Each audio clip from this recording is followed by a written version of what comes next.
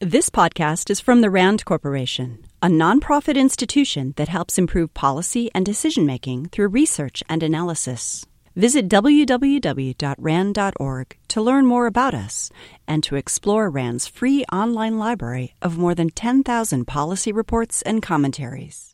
Okay, so good evening, and I'd like to start by thanking our partners. I'm Yochanan Plesner, the president of the Israel Democracy Institute, and this project that we're going to talk about today is the product of the collaboration between the Israel Democracy Institute based out of Jerusalem and the RAND Corporation, a smaller organization based here in California.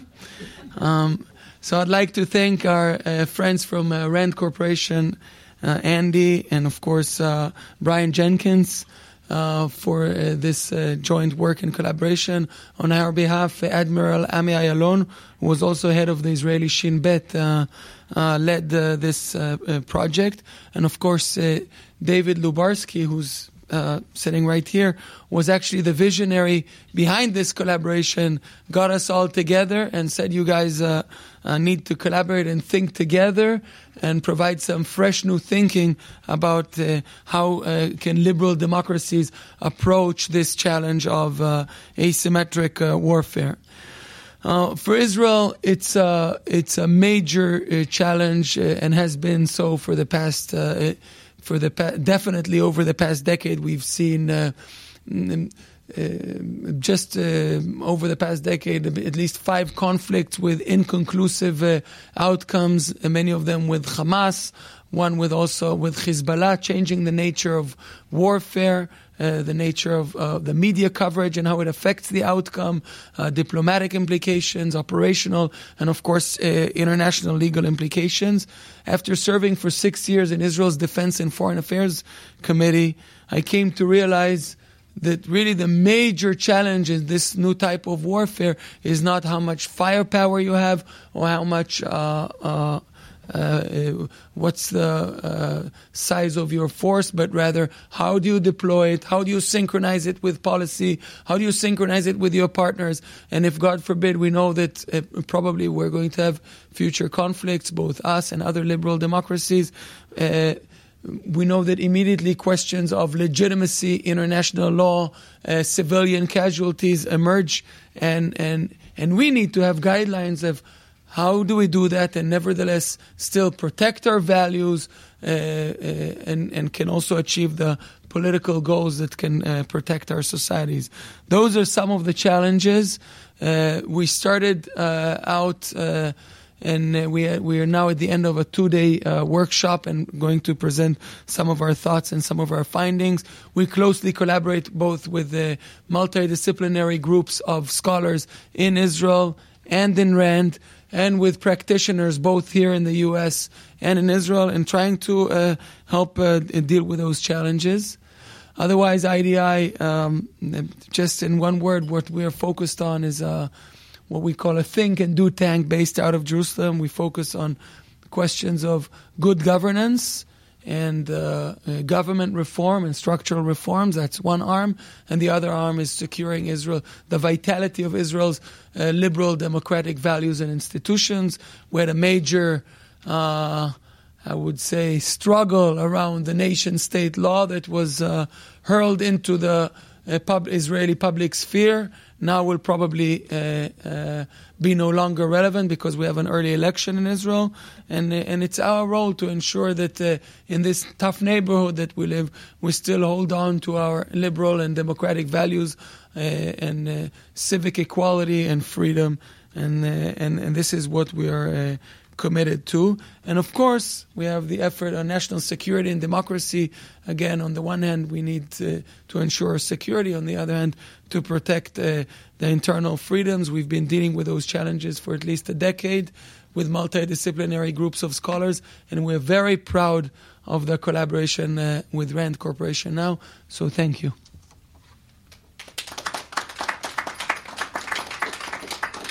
Thanks, Yochanan. I'm Andy Hohen from RAND, and I know we're getting started a little late, so I'm going to be brief. I want to talk for just a moment about partnership and the partnership between IDI, which we welcome, and our CMET program, run by Dalia Dasa-Kay. I think the partnership between these institutions is a hallmark of RAND, of what we do in many areas. But I think this particular partnership, a very strong one, and we're really grateful for it.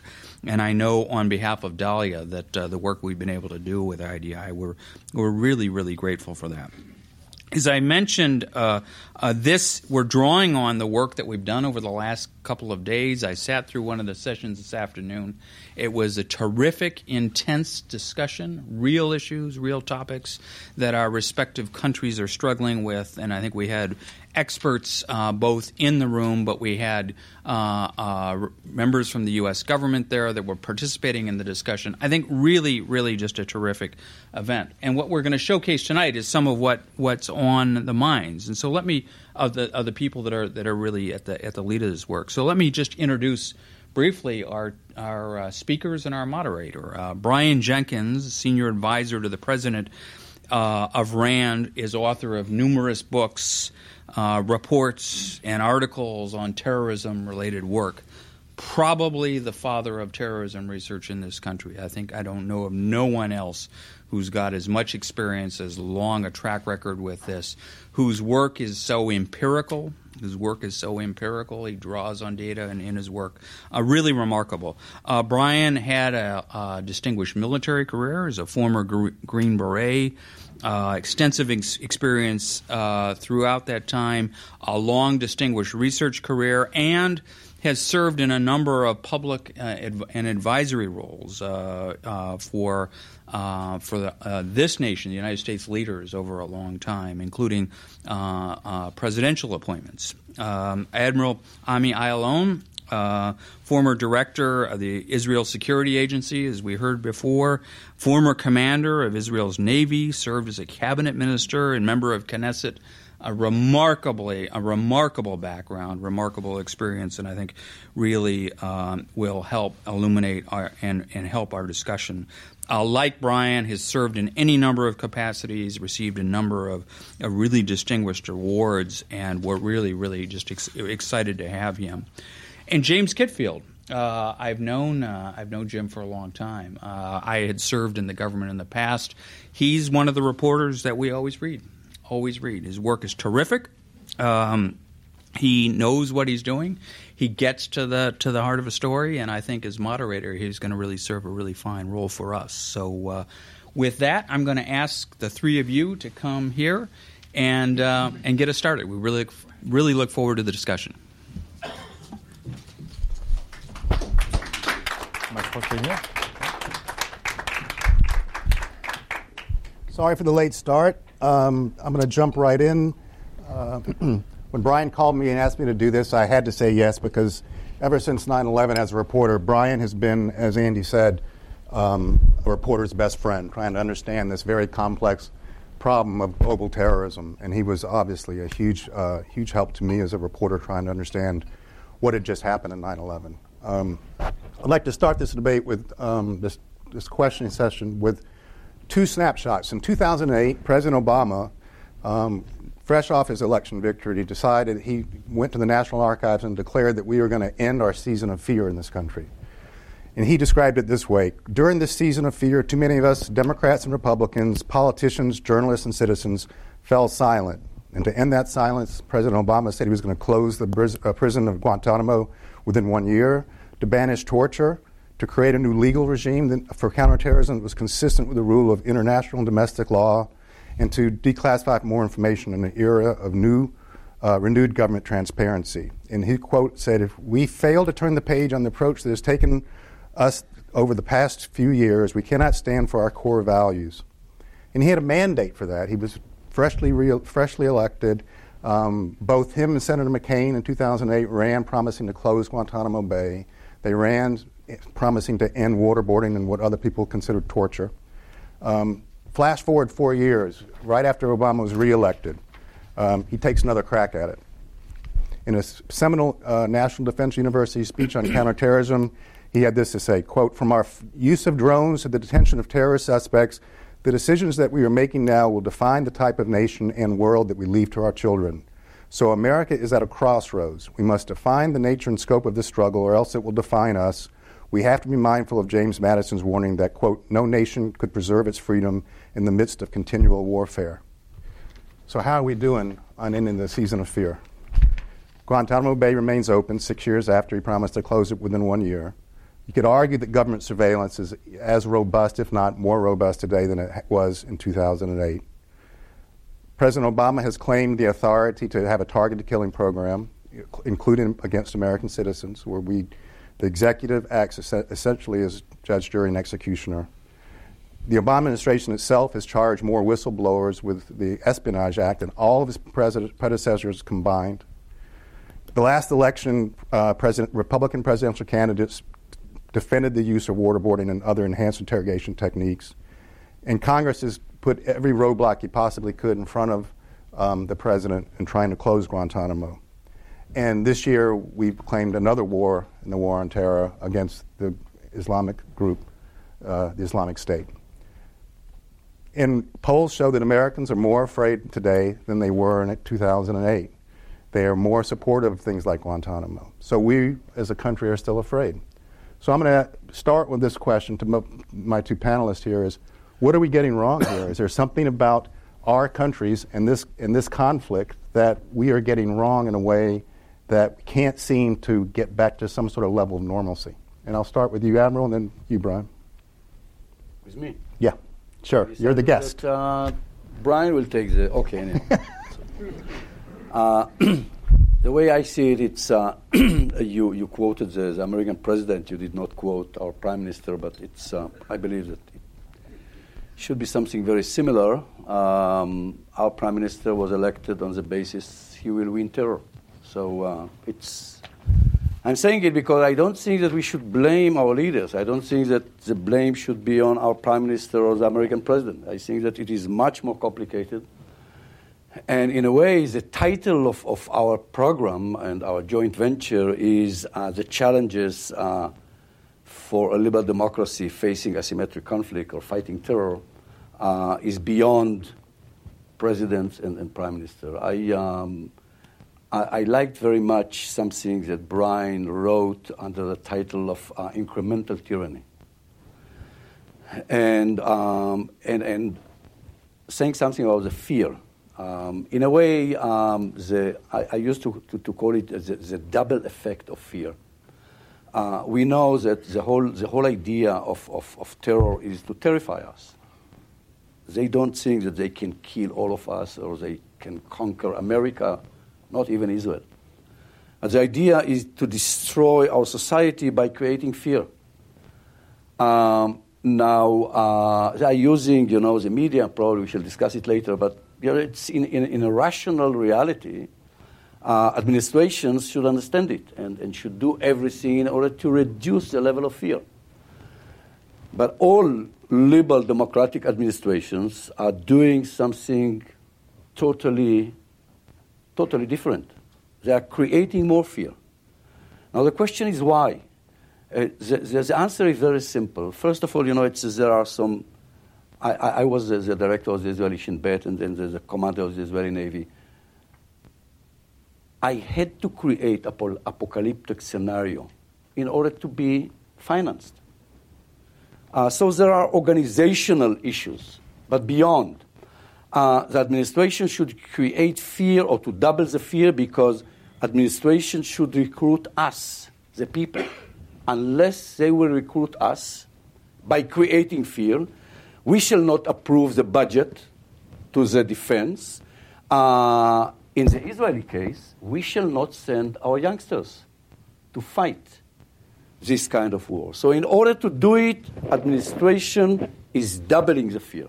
Now what we see, and this is, I want to finish by going back to incremental tyranny. When we face a fearful society, and this is a reality in America and in Israel, democracy loses. Because the daily problem of democracy is the tension between security and human rights. A fearful society will prefer security and will give up on this nonsense idea of democracy. It's who needs it? We have to secure ourselves. Now, the paradox, I remember when I was 13 years old, I did not have bar mitzvah. But I was grown in a kibbutz, a socialist community. My father gave me a book. He said, you have to read it. 1984. George Orwell. Happy bar mitzvah. Right. Yeah, exactly. And he said, you have to read it, and I will ask you about it later. The reality in 1984 was the fear projected top down. The reality that we see today is bottom up. The society demands security, not the leaders.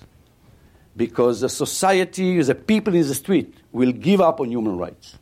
So we face a reality in which our leaders, including your president, is much more pragmatic. He really wants to deliver what he wanted, what he promised. He cannot. He cannot because we created a reality. And this is what we are trying to understand, the phenomena of what really happens and how to deal with it. Brian, pick up on that thought, but take it the next step. Is there something? Terrorism and asymmetric warfare is not new, and liberal democracies are not new. Is there something about the way liberal democracies have evolved to where they are today, modern liberal democracies, and the way that terrorism has evolved, that has made this problem even more acute, do you think? No, there are differences. First of all, let me apologize to everybody. I'm responsible for the delay. Washington's traffic reflects the political system. Complete gridlock, arbitrary exercise of authority, government shutdown at intersections. But what is different? Look at every democracy that has been confronted with a threat of terrorism changes the rules.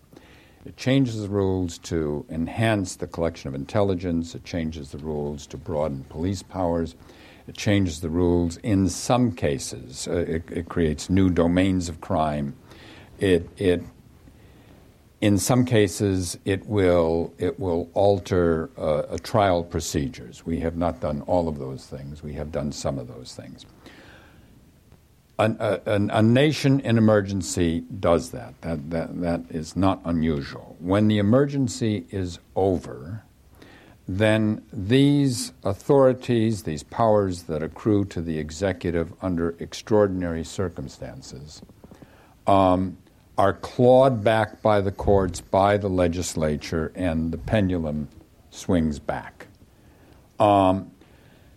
The difference now is that we are looking at a situation in which, if not perpetual war, it is calling for at least the perpetual requirement for security. And the security measures that we are putting in place, and I mean this broadly, everything from from airport security to NSA activities to intelligence activities. Once these are in place under current circumstances, it is extremely difficult to lift them up. That is seen as incurring real risk. I mean, let's just take for a moment airport security, airline security, as a metaphor.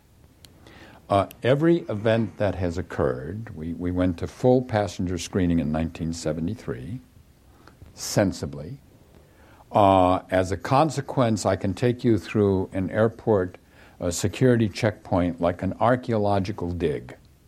And I can point to every piece of technology and every procedure, every layer, and say that was 2001 shoe bomber, shoes come off, 2006 Heathrow plot, restrictions on liquids, 2009 Abdul Muttalib, the underwear bomber, full body scanners, and we put these in place. No one has today any realistic expectation that we will ever remove those measures. They have now become a permanent part of the landscape. Now, I use that as a metaphor because that is something we've all personally experienced. It's not some obscure government program that it's hard to understand. It's not an NSA metadata.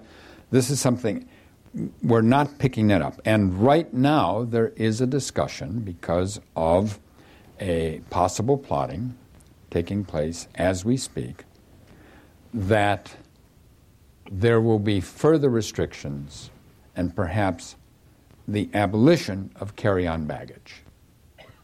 Now that is under discussion at this moment. I don't think we will go that far, but there will be. You're like the Grinch who stole Christmas here. Are you kidding me? So this is. As I say, I don't think we'll go that far, but this is it. Now, so what's the difference? In part, there is a public demand.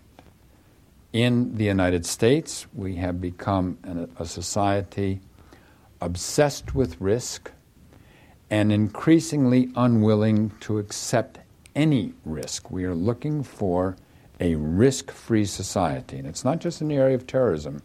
It is in every aspect, from peanut allergies to people falling off a horse at a stable, we are determined to abolish risk from our society. So in part it's demand.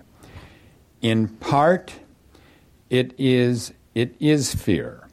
The fear levels in this country obviously were up sharply after 9/11. They declined over time as we came out of the shadow of 9/11.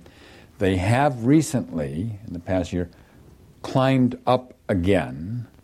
I'm not sure they will stay up there. What is the recent climb ascent? The result of it is fears of ISIL, the Islamic State, the videotaped beheadings, and something that, quite honestly, has been exacerbated by our own leadership. Keep in mind, after ISIL seized Mosul in Iraq, we had a Secretary of Defense that said the Islamic State threatens America's interests everywhere. We had a senator who said the country has never been in greater danger at any time in its history. We had a 4-star general say, World War III is at hand. Now, whatever was motivating that, those comments portrayed on the press in conjunction with the images, that is the creation of a fearful society that is already determined to abolish. Now, the long-term effect of this, as I say, one hopes that the pendulum swings back. But here's the thesis of the incremental tyranny. And it's the following. When we think of tyranny, we think of the Hollywood version. We think of military coups. We think of men with high-peaked caps and Ray-Bans. We think of tanks in the streets. The question is, can a democracy, in a sense, walk itself into a security state that is more legitimate because it is doing so democratically? It is voting this. It would be, I think, incorrect to say that civil liberties have been savaged since 9/11. That's not true. But we clearly have laid the foundation for a security state that under a less benign leadership or a more frightened public could easily propel us into a security state. Which is a pretty scary thought, seeing that the next successful terrorist attack could lead to that president, could have the exact scenario that you described. Which is so we're one terrorist attack, one election away from being a very scared country again. This is the concern, and the concern is also that while each one of these measures, I mean, you mentioned an NSA program, airport security. Each single measure is logical and sensible and defensible, but they have a cumulative effect. And so that little by little, what is put into place as an extraordinary measure becomes a permanent part of the landscape, and that becomes the baseline for the next set of measures. And so over a period of time, this can have an insidious effect. And I'm not I don't claim to be a civil libertarian. I'm not wringing my hands about this. I'm not squeamish about this. But it is so difficult in our political system, given the nature of our news media and the partisanship in our political system. It is so much easier to go along with the step that will reduce risk by this much than it is to say, look, what really is the long-term effect of this one plus this one plus this one? That is a hard argument to make, and politicians will be politicians. And politicians don't do nuance very well, which is another worrisome thought. Admiral, for a long time, when we looked at Israel's targeted killing program against terrorists, and I'm thinking Black September, we were very critical of that, thought it looked extrajudicial, outside the realm of international law. Didn't take us long after 9/11 to adopt a very similar approach. I'm curious about this hybrid nature of this conflict, where before it was a law enforcement issue, and you had the FBI would go arrest these guys, you'd indict them, you'd try them, put them in jail. After 9/11, we have had a hybrid. It's part war. I have done stories where you arrest a guy under the powers of war, you put him on a warship in the international waters, you question him for as long as you want, and then at some point you get enough information, you read him his Miranda rights, and suddenly then he's gone from being an enemy combatant to a criminal defendee. Very easy for the American people, I think, to get confused about what principles apply in these cases. So could talk for a second about the challenges of a hybrid conflict where it does have a military aspect to it, but it also has a legal aspect. It has, as you mentioned last night, a diplomatic aspect. But there's a hybrid nature to this that is always, for me, difficult to get my hands around. Look, I can speak about it for an hour, but I'll say something very very short. The first question that we are asking ourselves: what is new? It's Clausewitz said almost 200 years ago that the nature of war will never be changed. It's people are killing each other for since the beginning of history, for legitimacy, for territory, for resources. So it will be the same, but the character of war will change dramatically with a revolution in culture and technology. I'm saying it because we analyze the revolution in technology, which is communication, media, internet, and of course the cultural aspect of globalization. And we understand that although terror is not a new phenomenon, or asymmetric warfare is not, it is a new phenomenon because of the influence of these two revolutions. And what we see is the changing role, especially of the battlefield. In the past, we met states, and the idea was to achieve a decisive victory in the battlefield and then to move on to dictate the future peace. Now, we understand today that, first of all, wars or conflicts, violent conflicts, will last, Brian said, 40, 50 years, probably more. I have no idea. It's a way of life. So second, we understand that in a way we are fighting in 4 different fronts or arenas. The battlefield, which is becoming less and less important to the concept of victory. Second, the media fair or image fair. Third, diplomacy and the legal aspects, lawfare. I'm saying it because it is a combination of all what we do in order to achieve success. Now, when it comes to legal aspects, as an Israeli, as an Israeli citizen, but as a former director of the Israeli Shin Bet, we were lucky. We were lucky because in our case, and it is a very unique case, you will not see it not in America and not in Europe, our Supreme Court, especially during the time of the president of the Supreme Court, Barak, Aaron Barak, in a way he kept our limits. Politicians did not do it and will never do it. They have to be elected. They have to respond to the street. And the street is afraid. Right. And they demand more. But the role of our Supreme Court kept us as a liberal democracy. I remember I was a director of the Israeli Shin Bet in September 1999 when our Supreme Court told us that we have to change dramatically the way we interrogate terrorists.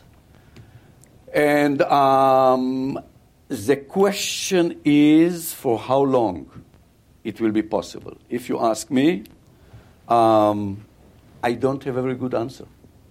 I know that the personality of Aaron Barak, who was born in Nazi Germany and suffered in camps, shaped the way he saw democracy, liberal democracy, human rights, and minority rights. And this is why I think that at least I came with a huge sense of urgency. Brian, talk for a second about the nature of this terrorist threat. I mean, after 9/11, before 9/11, Al-Qaeda was getting stronger and stronger, and its attacks were getting deadlier and deadlier. We kept it a law enforcement issue. After 9/11, President Bush declared a global war on terrorism writ large. Since then, I mean, clearly it has an Islamic extremist terrorism aspect to it. Is it helpful or unhelpful to try to distinguish exactly what terrorist threat we're facing as opposed to lumping it all under the grand scheme of terrorism? Or is it unhelpful because it plays into a narrative of a class of civilizations? Talk for a second about, have we gotten that balance right in our rhetoric, in our articulation of what this threat? This is a constant, as you know, battle between the administration and Congress. Those who say they won't call it by its name. There's others who would say, yeah, you don't want to play right into the narrative they're trying to promote either. So where do you come down on that? We've been talking about this for the last couple of days, and the framework of terrorism has become kind of a bucket for a lot of different things that we've tossed into it. If you look at our recent experience in the Middle East, we have engaged in a lot of different things, all under the general title of counterterrorism, but in each case, very different kinds of challenges. And so therefore, it really makes sense to disaggregate and look at these things separately. I mean, the Al-Qaeda we confront today is not the same Al-Qaeda that we confronted on 9/11. It has changed. It has in some cases, it has the ideology has transcended the organization. There's lots of now little Al-Qaeda affiliates. It's more decentralized, more dependent on its affiliates and its allies, on its ability to inspire homegrown terrorists. So it has evolved, and we have to be mindful of that. At the same time, as it has expanded, it has come under pressure of its own centrifugal forces, And it has divided, and there is a major schism now in the broad jihadist movement between Al Qaeda and the Islamic State, and they actually they are at war with each other. They have killed thousands of each other, which is not entirely bad news. The Islamic State is a different sort of a foe. The fact that they created the Islamic State, it may be a pretension. I mean, is it really a state? Of course, it really isn't a state. It doesn't have the attributes of statehood. It has some population it controls. It has some territory. That doesn't necessarily make it a state. But nonetheless, the creation of that has electrified Salafi Muslims worldwide. It's had an extraordinary effect on that. Here are people with, and I'm talking about people even in our own society. A lot of these young men, and now increasingly young women, who go off to join these jihadist fronts are people who do not feel at home in the country in which they reside for personal reasons. These are people in personal crisis. They're not comfortable, and they're really not comfortable in the society. They may have little knowledge of the society from which they came, and in a sense, there is the notion of a homeland for them, a place, even if it is largely pretend. Its behavior, by all international standards, is atrocious. Beheadings, rape, mass executions, murderous activity, which it exalts in. And we say this is terrible. And of course, it is offensive to our values. It is hugely successful for them. These are recruiting posters to angry people who say, we behead people. We are the real thing.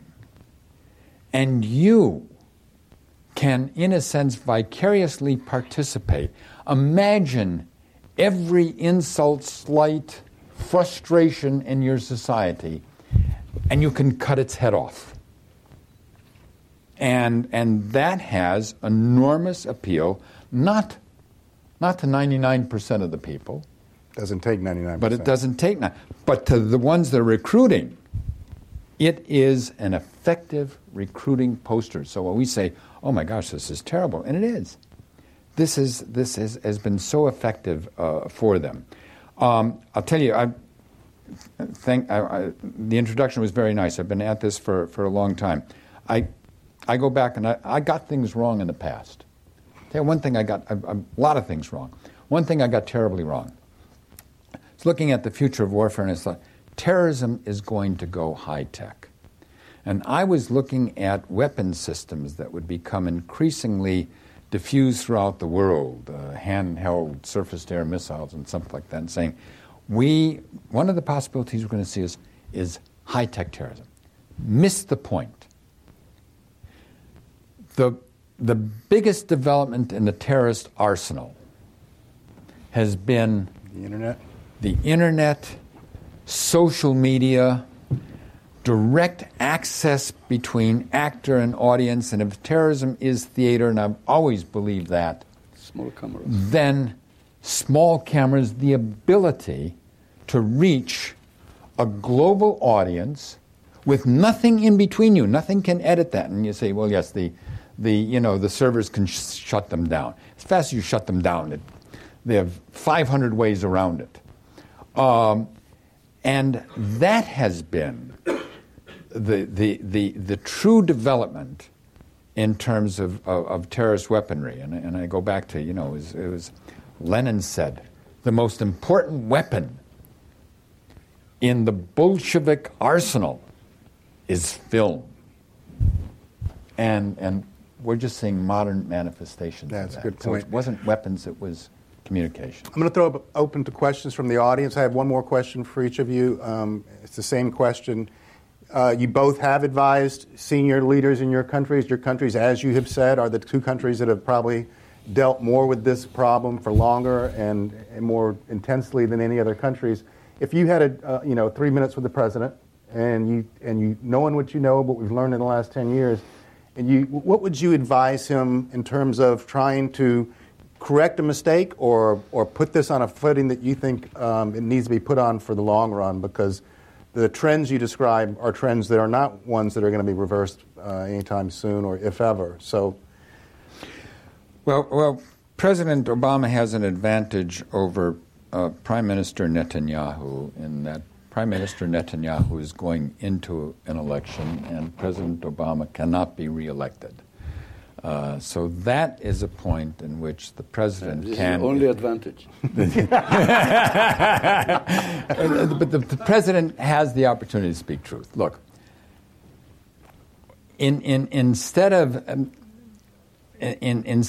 embracing so many of these measures and going on, I'm not saying he has to change the course. A lot of what he does is going to be determined by events.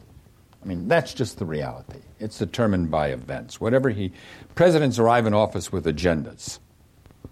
Then stuff happens. And after that, it's responding to events. And I mean, look at President Bush. He didn't come in to be the commander-in-chief of the global war on terror. That wasn't what he ran on. But the president now has an opportunity, really, to in a sense, help bring the country back into line with its own true strengths. And I've said this so many times. I mean, what are the strengths of the American people? It's not what Homeland Security is going to do for us. It's not what the NSA is going to prevent.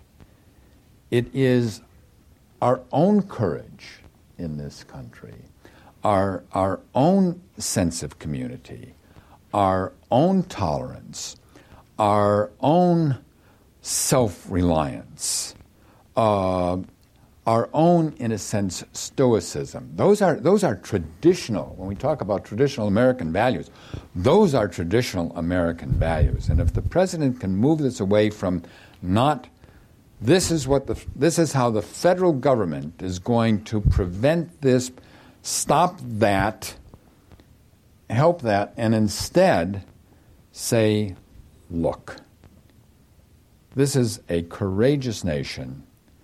The Islamic State is not going to bring down the Republic. Al-Qaeda is not going to bring down the Republic. Jabhat al-Nusra is not going to bring down the Republic. There's only one set of folks in the world that can bring down the Republic. That's us. And if he could swing it around, and that can be done with rhetoric. And that's where he has an advantage. He can't legislate it. That isn't going to happen. But he can begin to start getting American people to really reflect, I think, in a way that's useful. Admiral, piece of advice? First of all, the way you asked the question was that both of us gave advices. In my case, I was never asked to give advice. When I gave advice, it was because this was my role. And most of the time, nobody listened. So, again, we're listening now. Here's your shot. I'm going to try, but I have to remind myself, it's they are facing two different threats. We discussed it, and I think that Brian mentioned the fact that the terror that we are facing is totally different from the terror that America is facing. Our terror is limited.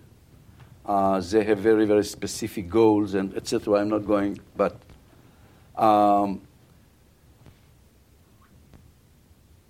my prime minister will have to change his policy. It's very easy to say. It is different to do it. But I just, and I'm saying it every day in Israel. We mentioned the revolution in communication technology. Now, the immediate impact is who is the audience and where can we achieve victory. You have to understand that once the image is transmitted in real time everywhere, now the battlefield is not the area of the conflict. The borders of the conflict are wherever this image is watched, which means all the world. The audience who decide who will win this battle are the spectators all over the world, because once they see it in real time, and this is the great revolution, they do not see it knowing that it happened a week ago. They know that it is happening now. They participate. Once they participate, they feel involved. Now they influence the administrations, and they vote in the UN. The isolation and sanctions that we shall face, it because the world is part of our small cornered conflict. Now, in order to win this image fair, we have to win the hearts and minds, not of our enemies, of the spectators all over the world. We have to be the good guys. Now, in order to do it, we have to tell them a different story. In order to tell them a different story, if the story that we tell the world is that we are doing everything in order to secure our people and to make sure that in the Middle East we shall create a reality of two states in which the Palestinians will have their own state and we shall have our own state. And in order to do it, we do everything, including fighting in order to secure our people. If this is a story, it will be very clear who is a good guy and who is a bad guy. But we are sending to the world a different story. As long as the story will be the present story, we are not going to win. Hear, hear. Okay. Raise your hand. We are going to open it up to Q&A. We ask that, just remind you that we are recording, so we ask that you wait for the microphone, and we'd appreciate it if you would state your name and your affiliation before you ask your question. And we'll start right here. My name is Arnold Moore, and I'm just a private person here, former RAND employee. One group of people who possibly are less popular internationally than the Israelis is the American oil industry, and I used to work for API. And we often thought that we had to change our story somehow to what we were telling the world so that they would view us differently. But all the advice we got from professionals is that you don't have to change your story, you have to change your behavior. Is it exactly what I said? I don't think that's exactly what you said. I think you said we've got to change our story. And so I wanted to emphasize that, because at least that's the way it came to me. And I think often people think that what they have to do is change their story.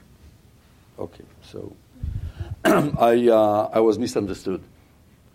The story that we are sending to the world is that we occupy and we do everything in order to maintain occupation. We are building settlements, etc., etc. Now, to change the story, we can change our story only by changing our policy. So sorry. You're violently agreeing here, which is good. I love that. All right, we have a question here. Hi, my name's Karen Minicelli, again, a prior RAND employee. But I'm very concerned about Israel and concerned about the comparisons that have been made between Israel and the U.S. As a layperson, I'm particularly enthralled with Ari Shavit's book, My Promised Land, and how the story changing must change for Israel to reach peace. And I wonder whether there's a comparable, and whether you feel there's a comparable story change that's necessary in the U.S. in our the way we handle the Middle East, the way we're perceived before any peace can be achieved.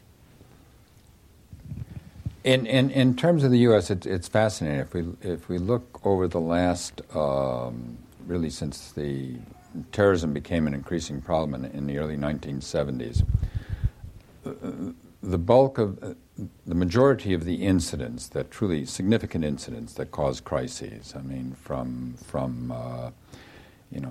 including Pan Am 103, the kidnappings in Lebanon, the Tehran hostage crisis, the bombing of Libya, all of these. If we look at that, the majority of them come out of the Middle East. And so in response to these events, we have become increasingly involved in the Middle East. If you look at our military deployments since the end of the Vietnam War, the majority of American military combat deployments have also been in the Middle East. That is not the most advantageous area for the United States. Its conflicts are multi-layered. They're complex. There are major issues taking place within the Middle East: Sunni-Shia divides, other types of divisions. There are many layers. The United States is at the margin in terms of every one of those. So we are now most deeply involved worldwide in the place where we have the least amount of influence and the highest probability of frustration and failure in those missions. So what is the answer to that? We cannot easily withdraw from the area. And this is where the United States gets pulled into. It's not that we're looking for places to assert U.S. authority. The United States is not naturally comfortable doing this. It is in many cases because we are being pulled in by the events or by as a consequence of local relationships that we are pulled into these. In some cases, for reasons that we absolutely have to do it. We have no choice. I mean, for example, the bombing in Iraq began with the prevention of a massacre of Yazidis. And if you have the capacity to prevent a massacre, in my view, you have a moral obligation to act. I mean, this is on an international scale. On an individual level, on an international level, there is no way the United States could idly stand by and let that go. So we're pulled into this area. Now, we can't withdraw easily. We just can't get away from this thing. We do have an historic and close relationship with Israel. That's not the only reason. The energy was a major concern historically. That is becoming less and less of a concern. We will, sometime in the next, 25 years, 20 years, we will be at energy independence. And so Middle East oil will be less of an issue. We nonetheless, even though we may reach energy independence, our allies in Europe are still heavily dependent on energy resources from that area, and so that becomes an indirect U.S. interest. There is no easy way. The answer to this, and this ain't easy, by the way. I wish I could tell you that we should withdraw. We can't, or, we have to send in more troops, and that's not the answer. That's not the answer either. But one thing we have to try to deal with is our involvement has been entirely reactive, largely without broader strategy. And we're like one of those 1930s movies of the French Foreign Legion endlessly marching up and down sand dunes for another fight here and another fight here and another fight here, and that's what the Foreign Legion does, but that's not what the United States ought to do as a thing. So I think we really have to rethink this one and say what really are our interests and what are we willing to invest to achieve those. And that becomes part of a broader strategic question. What does the United States want to be in the world? Can I just add to that, too, that there is a deep, deep understanding after 10 years of conflict, especially among the senior military leadership in this country, that they can't shoot their way out of this thing. And the linchpin right now, everyone's watching who we're bombing and what we're doing in Syria. The absolute linchpin was getting rid of Maliki in the government in Baghdad and seeing a government emerge there that will be inclusive to Sunnis, Shias, and Kurds. If it doesn't happen, it's a fail-safe. It will not work. And the military, the people who keep driving this home to me. So that's one lesson we've learned, is that you can't lead with the tip of the spear. You got to lead with your diplomacy. And if that fails, you will fail, because the military cannot rescue a situation where basically the Sunnis and Shias cannot live together. Thank you very much. I'm Ali Dad Mafi Nezam with the West Asia Council here in Washington. I'd like to follow up on the last question and to say that we're talking about asymmetric warfare and the response that democracies would or could have to it, whereas in fact we should be talking about what is going on in the Middle East, because even if you look at the Muslim world, which goes all the way into East Asia, we don't have a problem in Indonesia or Malaysia or even farther west in Africa. The problem is a West Asian or Middle Eastern problem. And therein, there are a few countries that are at the very core of this issue that we're dealing with. And I think Iran is perhaps close to the top of that list.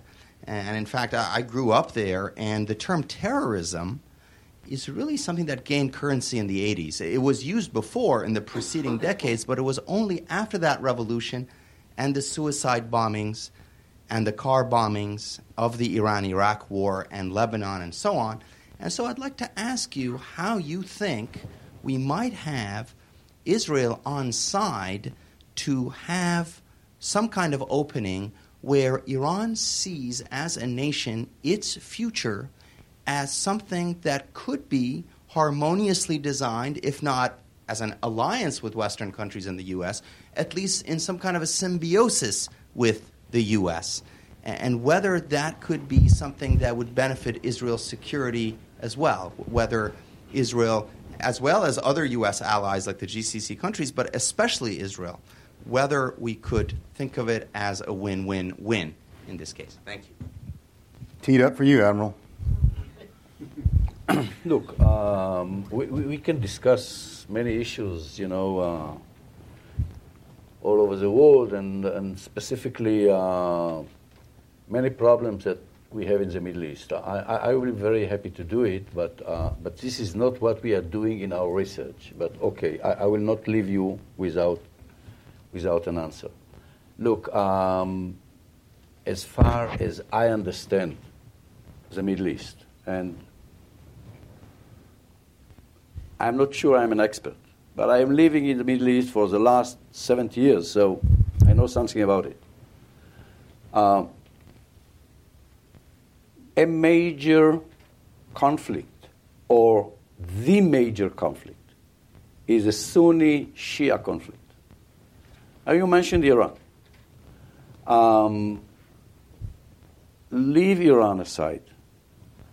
If I understand the Middle East, there are three players who are looking for dominance: Iran, Turkey, and Egypt. By the way, Saudi Arabia, with all its resources or religious influence, never saw itself as never had aspirations to dominate the Middle East. Once you give the role of friendship with America, Israel, and this kind of alliance, immediately, you confront Turkey, majority of the Muslim states and societies which are totally Sunni, and Egypt. Now, we are solving one problem, we create at least two others. So it is complicated. And I'm not going to tell you what should we do, because although I have my ideas, but again, this is not, you said it, it is not the subject of liberal democracy facing asymmetric conflict. It is a problem, international problem, regional problem. We should discuss it. But I just gave you the example of solving one problem, creating two others, and going next. Okay, thank you. We have to cut it off here. We're over our time by almost 10 minutes, so I appreciate everyone coming out. Sorry we had to start a little bit late, but it was a great discussion. Thank you, Just gentlemen. want to thank everyone. Let's have a round of applause for our guests. This presentation is provided as a public service by the RAND Corporation. To learn how you can attend programs at RAND, visit us online at www.rand.org/events.